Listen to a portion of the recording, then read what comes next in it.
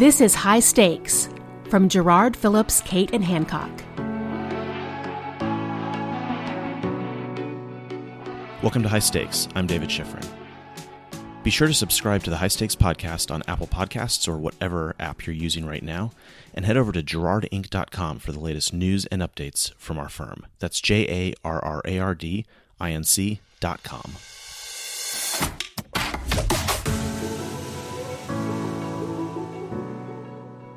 Worry all you want about what those outside your hospital, the media, the public, are saying about you, but know that you've got an even bigger problem if the people inside your building aren't on the same page. Your staff can either be a powerful advocate for your organization or passive bystanders, and in the worst case scenario, they can be devastating detractors. To make sure they're vocal ambassadors, your organization needs a clear and ongoing focus on internal communications and message training. You have to get the message right from day one. Here at Gerard Inc., every new colleague works through message training with one of the founding partners soon after starting. Whether the person is a client advisor or a member of the administrative team is irrelevant. Each one of us is expected to know the firm's voice and be able to talk about our work. There are practical business reasons for this, including that team members can encounter clients, potential clients, and talent to recruit at any time. But beyond that, the Gerard team understands that effective, coordinated, and consistent work requires shared values and a shared language. The firm works to ensure that our messaging remains fresh and tied to our values.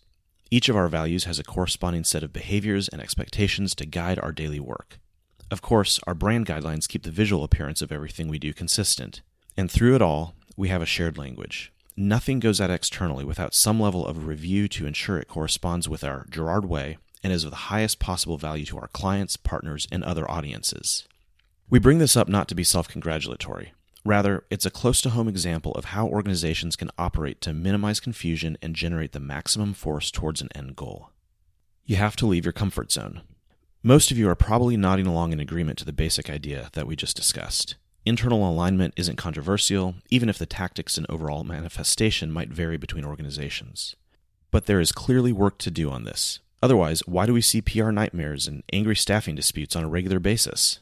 The problem is follow-through. Everyone takes the time to develop a strategic plan. You have one, right? Of course you do. But what of it? Are you sticking to the plan? Is it a living, breathing thing? Is it part of your everyday culture? If you want everyone to stay on message, do you have that message? And is everyone connected to that message? Does everyone have a voice in what is said? And do they have comfort in communicating with leadership? Unless those things are in place, unless people understand the message, feel connected to it, are comfortable making suggestions about it, and genuinely feel like they've played a part in forming it, they're probably not going to buy into it or support it. Not surprisingly, responsibility for this buy-in rests on leadership's shoulders. It's a common refrain for us. Leaders must find time to touch base with frontline staff. That means visiting different departments, having lunch in places other than your desk. Depending on your personality, it may mean getting out of your comfort zone and engaging with others. That's how you can connect, build relationships, reinforce your messaging points, and see them come to life. And about that idea of reinforcing the message, yes, relationships are critical. So is simplicity. So don't overcomplicate your messaging. It should feel natural. It's an extension of who you are, and it must be authentic. That makes it easier for others to not only buy in, but also celebrate it and pass it along. And repetition is also important. Many organizations stop after initial training. Years slip by before they even think about it again, and colleagues diverge from the message or simply lose sight of it. Again, at Gerard, following initial training, we have periodic opportunities to reinforce the company's values, and the integration of our voice and message into all of our material helps as well. So to be clear, embedding your organization's message and mission takes ongoing intentional effort. 4 months from now, 8 months, a year, however long it may be, what are you doing to keep it fresh?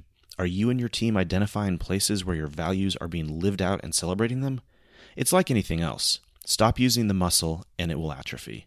The same is true with messaging strategies and trying to reinforce them.